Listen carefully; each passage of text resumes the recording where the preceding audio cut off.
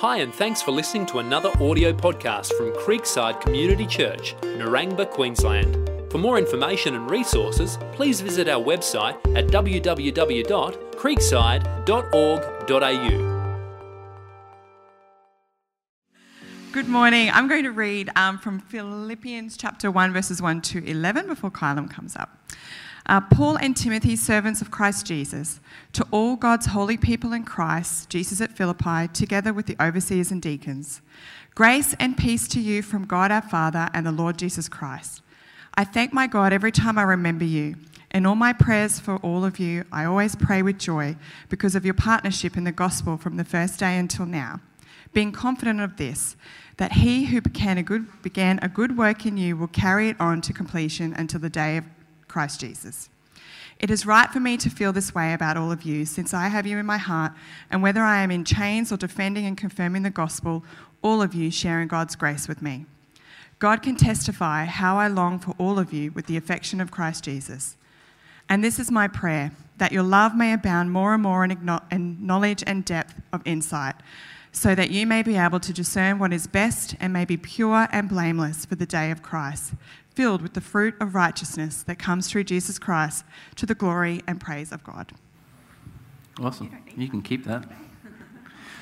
Well, good morning, everyone. Good morning. Oh, look at that. We're awake, we're alive, even with our masks. If you don't know me, my name is Kylam. Friend, I like to call myself a bit of an extended family member of Creekside, a pastor church in North Lakes called Life Centre Church, LCC. And we are very, very closely related with Creekside, so it's a great joy to be able to come out here at different times of the year. And you guys probably don't know it, but some people in your church serve us, and some of us serve you guys. And then there's a lot of crossover also in the school, which is great. So it's always a great privilege. My 4 children are here today. My wife is back at our home church serving, so she couldn't be here, but I brought the four little ones with me. So they're perfect. They don't sin. That's how you know that they're mine. Probably the opposite, but don't hold that against us. I have the great joy of opening up this new series for you in the book of Philippians. This is a really, really cool book. I don't know sort of everybody's spiritual journey here, but just want to give you a little bit of background into this book. But it's a personal letter written by a guy by the name of the Apostle Paul. And one of the key themes throughout it is joyfulness.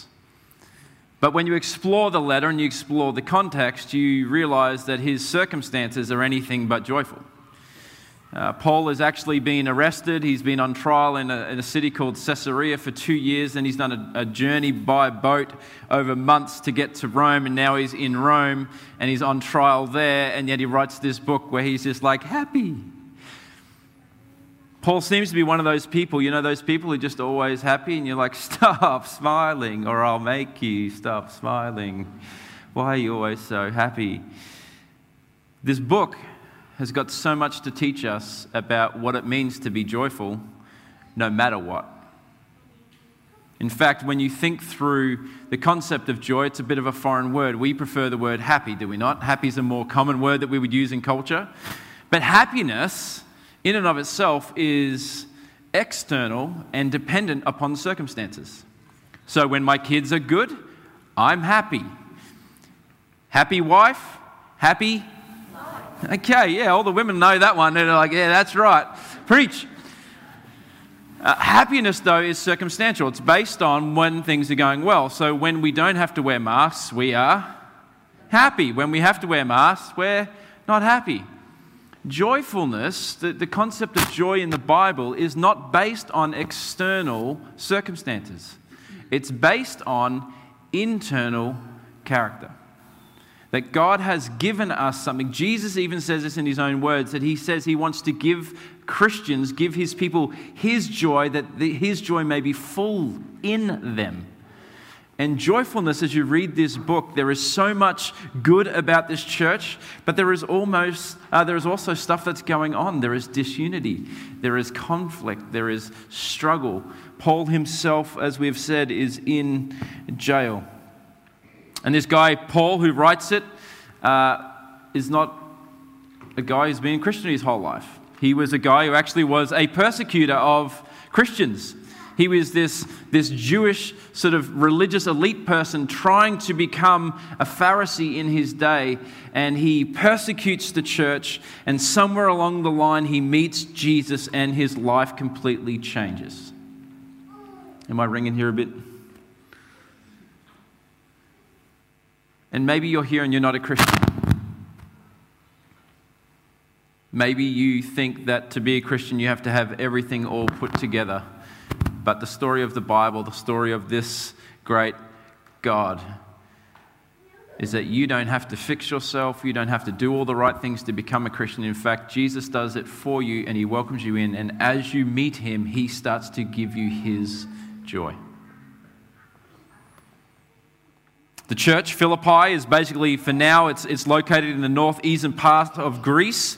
It was a leading city in the region of Macedonia. And Paul has got a guy named Silas and another guy named Timothy, and they are writing this letter basically to this church that they planted many, many years ago. And they're writing back to that church to encourage them to keep their faith, to keep persevering as a church, to keep going, to not quit, to not let stuff come into the church and cause splits and cause disunity within the church. Stay faithful to Jesus, follow Jesus, love Jesus, live like Jesus, and you will experience great joy. And Paul is an incredible example to us. And so what I want to start off by sort of saying is, I want to talk about, particularly in this passage, about the concept of having joy as a community, as a church family. A cultural philosopher, his name is Zygmunt Bauman. He's written a lot of books around culture, community, relationships. He's quite a famous guy. He has this concept where he believes there are ultimately two types of communities that exist. If you break everything down, there are really two types of communities.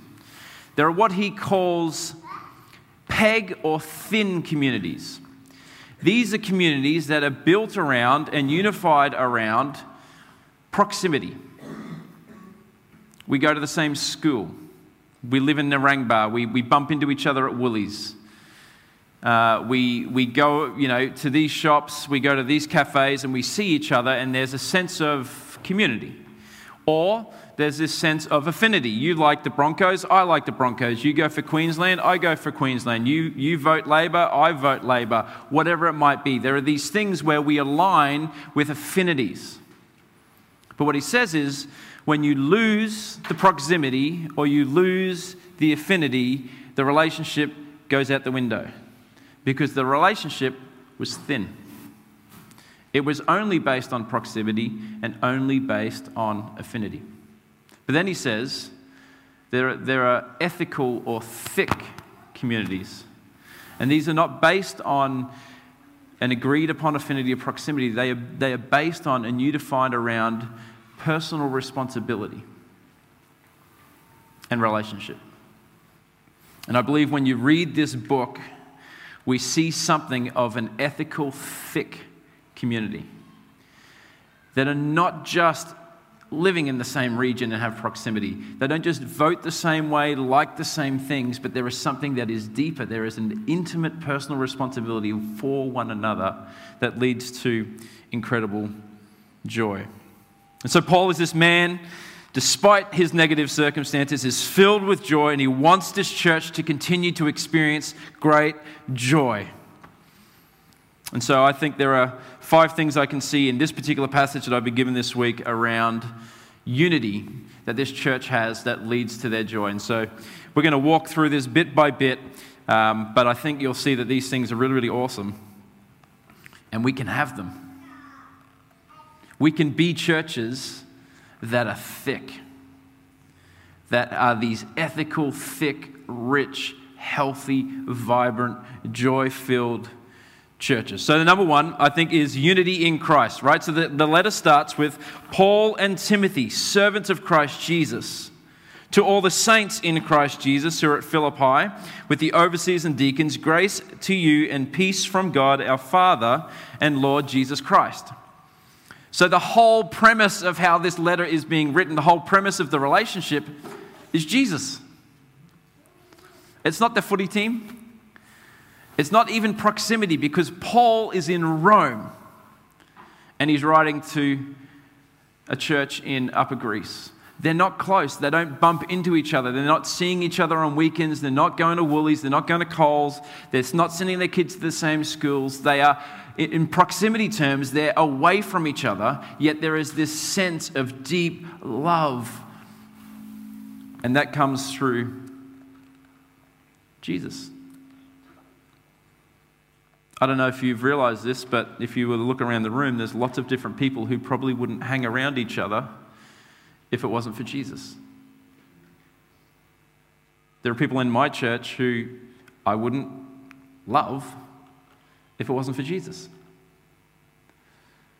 But Jesus died for me and saved me, and Jesus died for them and he saved them, and Jesus loves them, and Jesus is committed to transforming them, and Jesus is always praying and interceding for them as he is me, and therefore we have something that cannot break us because we are both with Jesus.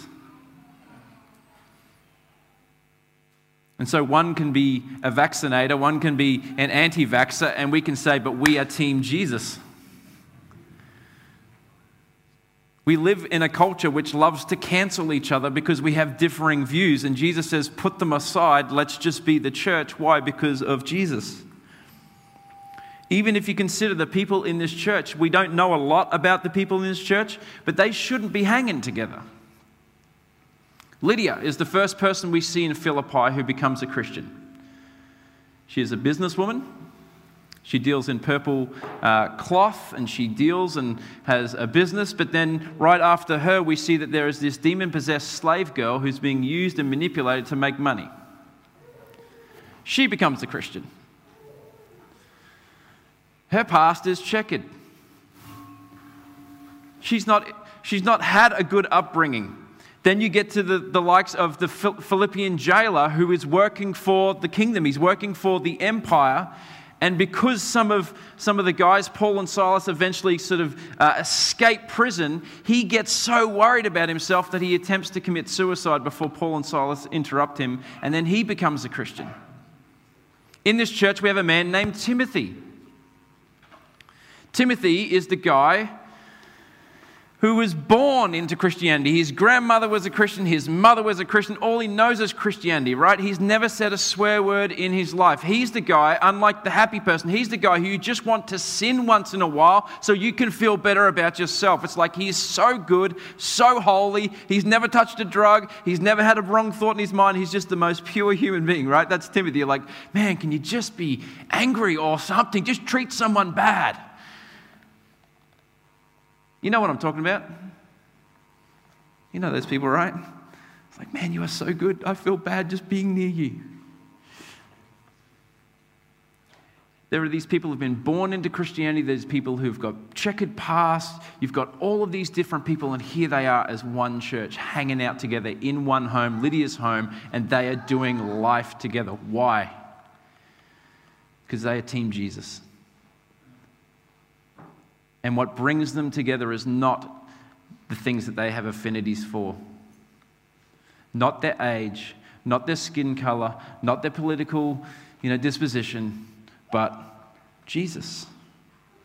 They don't unite around affluence. They don't unite around social class. They don't unite around intellectuality and education levels. They don't unite around common interests. They unite around Jesus. And whilst this book has a lot to say about joy, it has even more to say about Jesus. There are 104 verses in this book. 70 of them refer to Jesus. Another 38 mention God the Father, Spirit, and the gospel. That's 108 references to God, Jesus, the gospel in 104 verses. Paul wants people to know about Jesus because it is Jesus that brings joy. Because you can be in a pandemic, you can wear masks, you can get locked down again, you can have all these things that have been happening to us, but guess what you can't do? You cannot take Jesus away from me. And you can't take Jesus away from my brother or sister, and we will stay united. So I love this about Paul. Church, What are you letting get away in the way of your relationships as a church family? What do we divide on? What do we separate on? What if we made Jesus the thing that unites us? Maybe you're here and you're not a Christian and you think, I don't know if I could ever be a part of a church. Like, they're all amazing people. They got all their lives together. Hang around long enough, you'll know that that's not true. But also, the church is supposed to look like this abstract, unusual community, because the world can't understand why do you hang around with those people, because the world likes to sort of separate itself and segregate itself, and it gets smaller and smaller and smaller. And we go, Jesus. If God the Father can welcome me into his family, I can welcome anyone into my home. Amen? Number 2, there's unity in thought and prayer. So he goes on to say, I thank my God in all remembrance of you, always in every prayer of mine for you, all making my prayer with joy. Now remember, he's in jail. He's not just wearing a mask, he's wearing chains. And he's filled with joy as he thinks of people. Man, it's challenging. I have so much to complain about in this life, right? The weather's cold, it's 4 degrees, it's windy, there's masks, my children don't do what they're told, there's so many things. And Paul's like, we could spend our lives focusing on all of those things, or we could focus on the things that is good. And we can pray. Paul is saying, I'm praying for you because I'm committed to you relationally. This is something that is thick. We are a spiritual family. Your well-being is my concern, even when I'm going through the tough times. Paul is experiencing difficulty where he's at, but he also experienced difficulty when he went to this place called Philippi. Again, if you have a Bible, go to Acts 16 and look at how this church started. It's horrible. He goes into this city. There aren't any Christians. He finds a woman down near a lake. She gets converted. Then, like we said, he goes out into the streets, starts telling more people about Jesus. There's this demon-possessed girl. It says that she's so annoying to him because she's just following them everywhere they go and interrupting what they're doing, that he's like, oh, you know what? I'm just going to cast a demon out of her. So he casts the demon out of her. Her business owners, who can't make money off her anymore because she can't fortune tell, then get really angry. They then get beaten in the streets and put in jail. When I think of you, Philippi, I'm excited. It's like, man, the memories were bad. Yes, there was tough times, but he's also focusing on what God did in that church. That there is now a faith community in this city, this important city in the metropolitan area. And there are Christians, there are people coming to faith. And he is so excited for what God is doing. He is not blind to the flaws. He's not blind to the sinfulness and the hardships that's going on in the church. He is thinking about the best things and praying for the best. Often in our church, we will have conflict. That happens when you get like 2 people, right? There's going to be conflict. Wow, you're a sinner, and we've got troubles. Wow. And often when people come to us and we'll talk about the difficulties, they'll often say, well, what are you going to be doing about such and such in their behavior? And I'll often say, I'm going to do the exact same thing that I'm going to do with you. We're going to return in 2 weeks and have another conversation, but between those 2 weeks, I want you to pray for that person 5 minutes every single day for 14 days. Then come back, and now let's have a different discussion about the conflict. I do that because it's really, really hard to harbor something against someone when you genuinely pray for their well-being every single day. That's why Jesus said we should pray for our enemies. Why? Because when you pray for someone, your heart moves towards them. He is praying for these people because they are in his heart. Question, Creekside. How much time of your weekly schedule do you give praying for each other? Who's on your prayer list that you think through and go, you know what, I'm going to give 5 minutes today to pray for such and such. Even if it's not about conflict, but it's just, I'm just going to pray for them. Can I encourage you? make some time every single week to pray for this wonderful church. And I guarantee you, you will start to love this church more than what you even do now, because your heart will go towards it. Paul is praying for this church. Paul is thinking of the good things about this church. Number 3, there's unity in mission. This point's just for Tony. Some of you get that joke, some of you don't. That's okay. He says, because of your partnership in the gospel from the first day until now. And I'm sure of this, that he who began a good work in you will bring it to completion at the day of Jesus Christ. Again, Paul, at one point, his whole life was about Paul. You're going to see this in chapter 3. He spent his whole life, so Paul the Apostle could probably quote Genesis, Exodus, Leviticus, Numbers, Deuteronomy, a bunch of Psalms, a bunch of Proverbs, and a bunch of prophets, word for word. So invested was he in becoming a Jewish, Pharisaical sort of leader, this super religious elite guy, that his whole life was about being prestigious, about people looking at him and thinking he is holier than thou. And so when Jesus comes on the scene, Jesus is taking away from him, and he is not happy with Jesus, who is taking converts away from Jewish religion.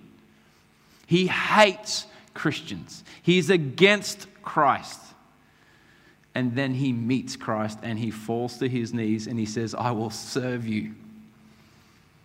He didn't realize that would mean he'd been in prison probably at the time in Rome, but here he is. Paul is all about the gospel. Verse 5, he talks about partnership in the gospel here. Verse 7, defending the gospel. Verse 12, advancing the gospel. Verse 14, proclaiming the gospel. Verse 16, defending the gospel. Verse 27, living worthy of the gospel and striving for the faith in the gospel. Paul is all about Jesus.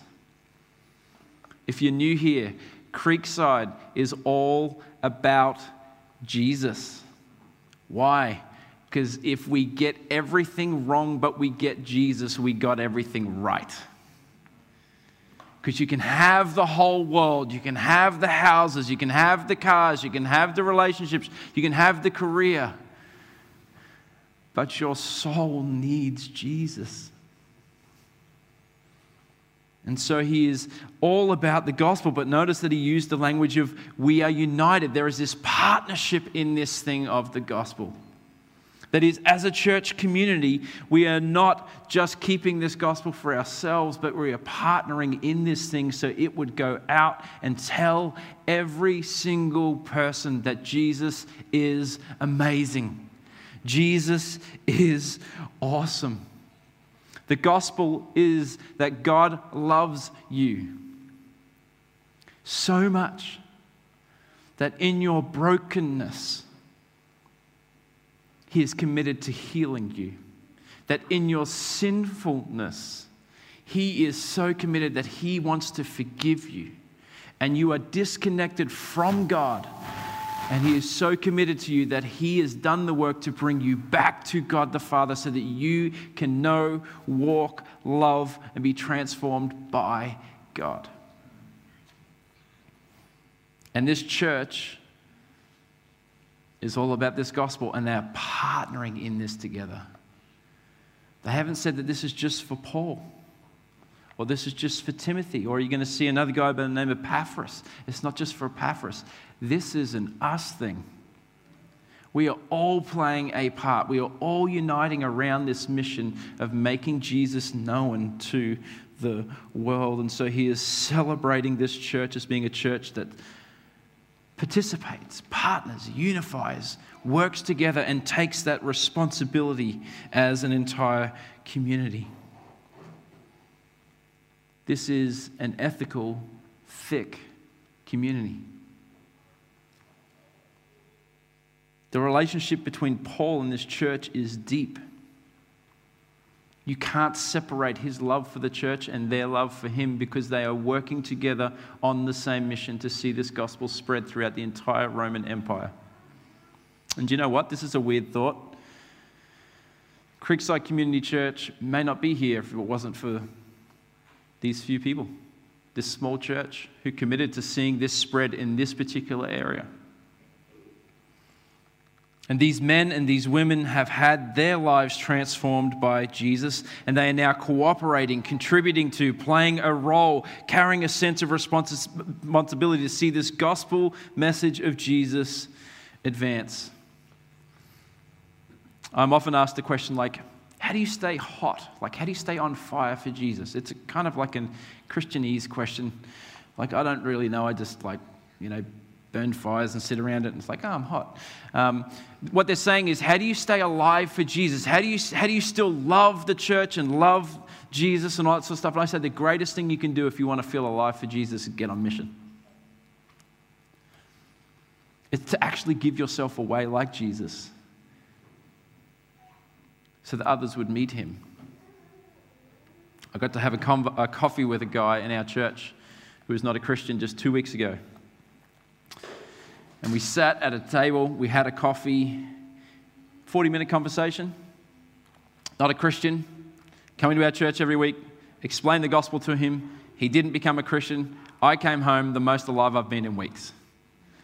Nothing happened, nothing magically happened. It was just this moment of like, I know he doesn't know Jesus, but I also know Jesus is going to get him. Because it's there, it's happening, it's working, and I was so excited that here is a man who doesn't yet know Jesus, but he's in our church every week hearing about Jesus. People are inviting him into their homes, and one day he's going to follow Jesus and have his life transformed by Jesus. Does anyone here participate in the 2011 floods, Brisbane floods? Our church went down, we spent basically 4 days just cleaning houses and serving. And there wasn't a single miserable person. They were doing some of the most miserable work. We were scrubbing walls to get all the mud off walls. We had people living in their vans and sleeping in their vans so they could just stay there all week. Do you know why? Because they were loving and serving people, and that's what makes the human soul alive. If I can encourage you, get on mission. Find ways to love and serve people. Number 4, unity in heart. He goes on and says, it's right for me to feel this way about you all, because I hold you in my heart. For you are all partakers with me of grace, both in my imprisonment and in the defense and confirmation of the gospel. For God is my witness how I yearn for you with all affection of Jesus Christ. Philippians 2:1 speaks of this participation in the Spirit. It's the same word for partnershiping in the gospel, participation in the Spirit. One commentator, it says this, it says, as birds have their habitat in the air and fish have their habitat in the sea, so Christians have their habitat in the Spirit, because we share in a participation in the Holy Spirit. Again, this is a bit of a weird part of the gospel truth, but the gospel truth is not only that Jesus died for you and then rose again to new life, but that he also gives you his Spirit. And we share in that. The church shares in that. I have the Holy Spirit, you have the Holy Spirit. The Holy Spirit's working in us, and we can unify together in this. And lastly, there is this unity in growth. Verse 9, it says, and it is my prayer that your love may abound more and more with knowledge and all discernment, that you may approve what is excellent, and so be pure and blameless for the day of Jesus Christ, filled with the fruit of righteousness that comes through Jesus Christ to the glory and praise of God. As I said earlier, I'm a parent of 4 children. The most joyful moments of being a parent actually have nothing to do with me, but my kids. The first word they said, the first step they take, when they go to kindy or prep for the first time, these moments in their lives which for some reason enlight our hearts and lift us up, and we become so joyful and so proud. Why? Because they're growing. They're maturing, they're moving forward in their lives. And this is what Paul is saying. He's saying, listen, I know there's stuff going on in the church. I know that we're not perfect. However, I see progress. I see change. Can I encourage you, when somebody messes up and falls down in this church, and they'll say something along the lines of like, I just can't do it because I'm not there, pick them up and remind them and say, yeah, you may not be there. where you want to be, but you're not there where you used to be. You've grown. You've taken steps. You're far kinder. You're far more patient. You never used to do this. Now you do.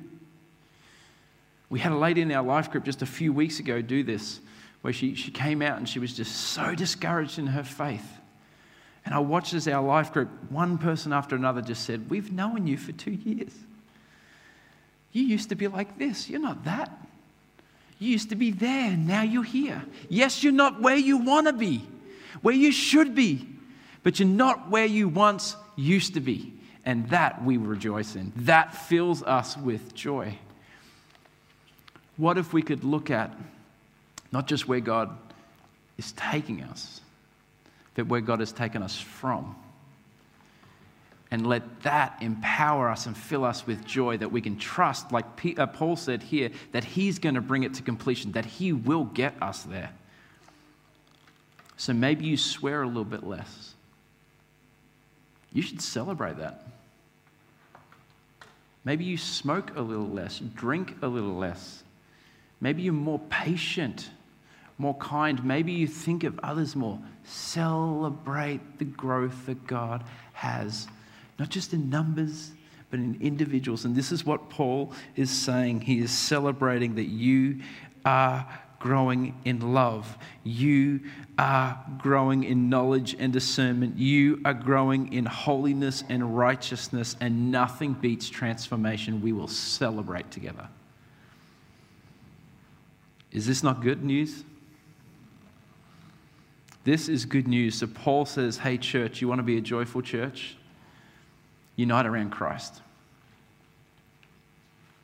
Make him your center. Make him your focus. Unite around the mission of seeing others come to faith. Unite around growth and maturity in people. And you will experience great joy because your focus will be on all of the things that God is doing in your midst. And Creekside, God is in your midst, doing incredible things. So let's rejoice and let's sing and let's celebrate. Amen? Amen. As the band come up, let me pray. God, we are so grateful and so thankful for all that you do.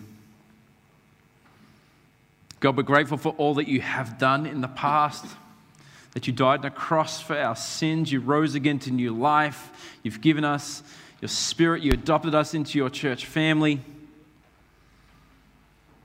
But Lord, you are still at work in us. Lord, I pray for this wonderful church. Would you continue to unite them together, Father?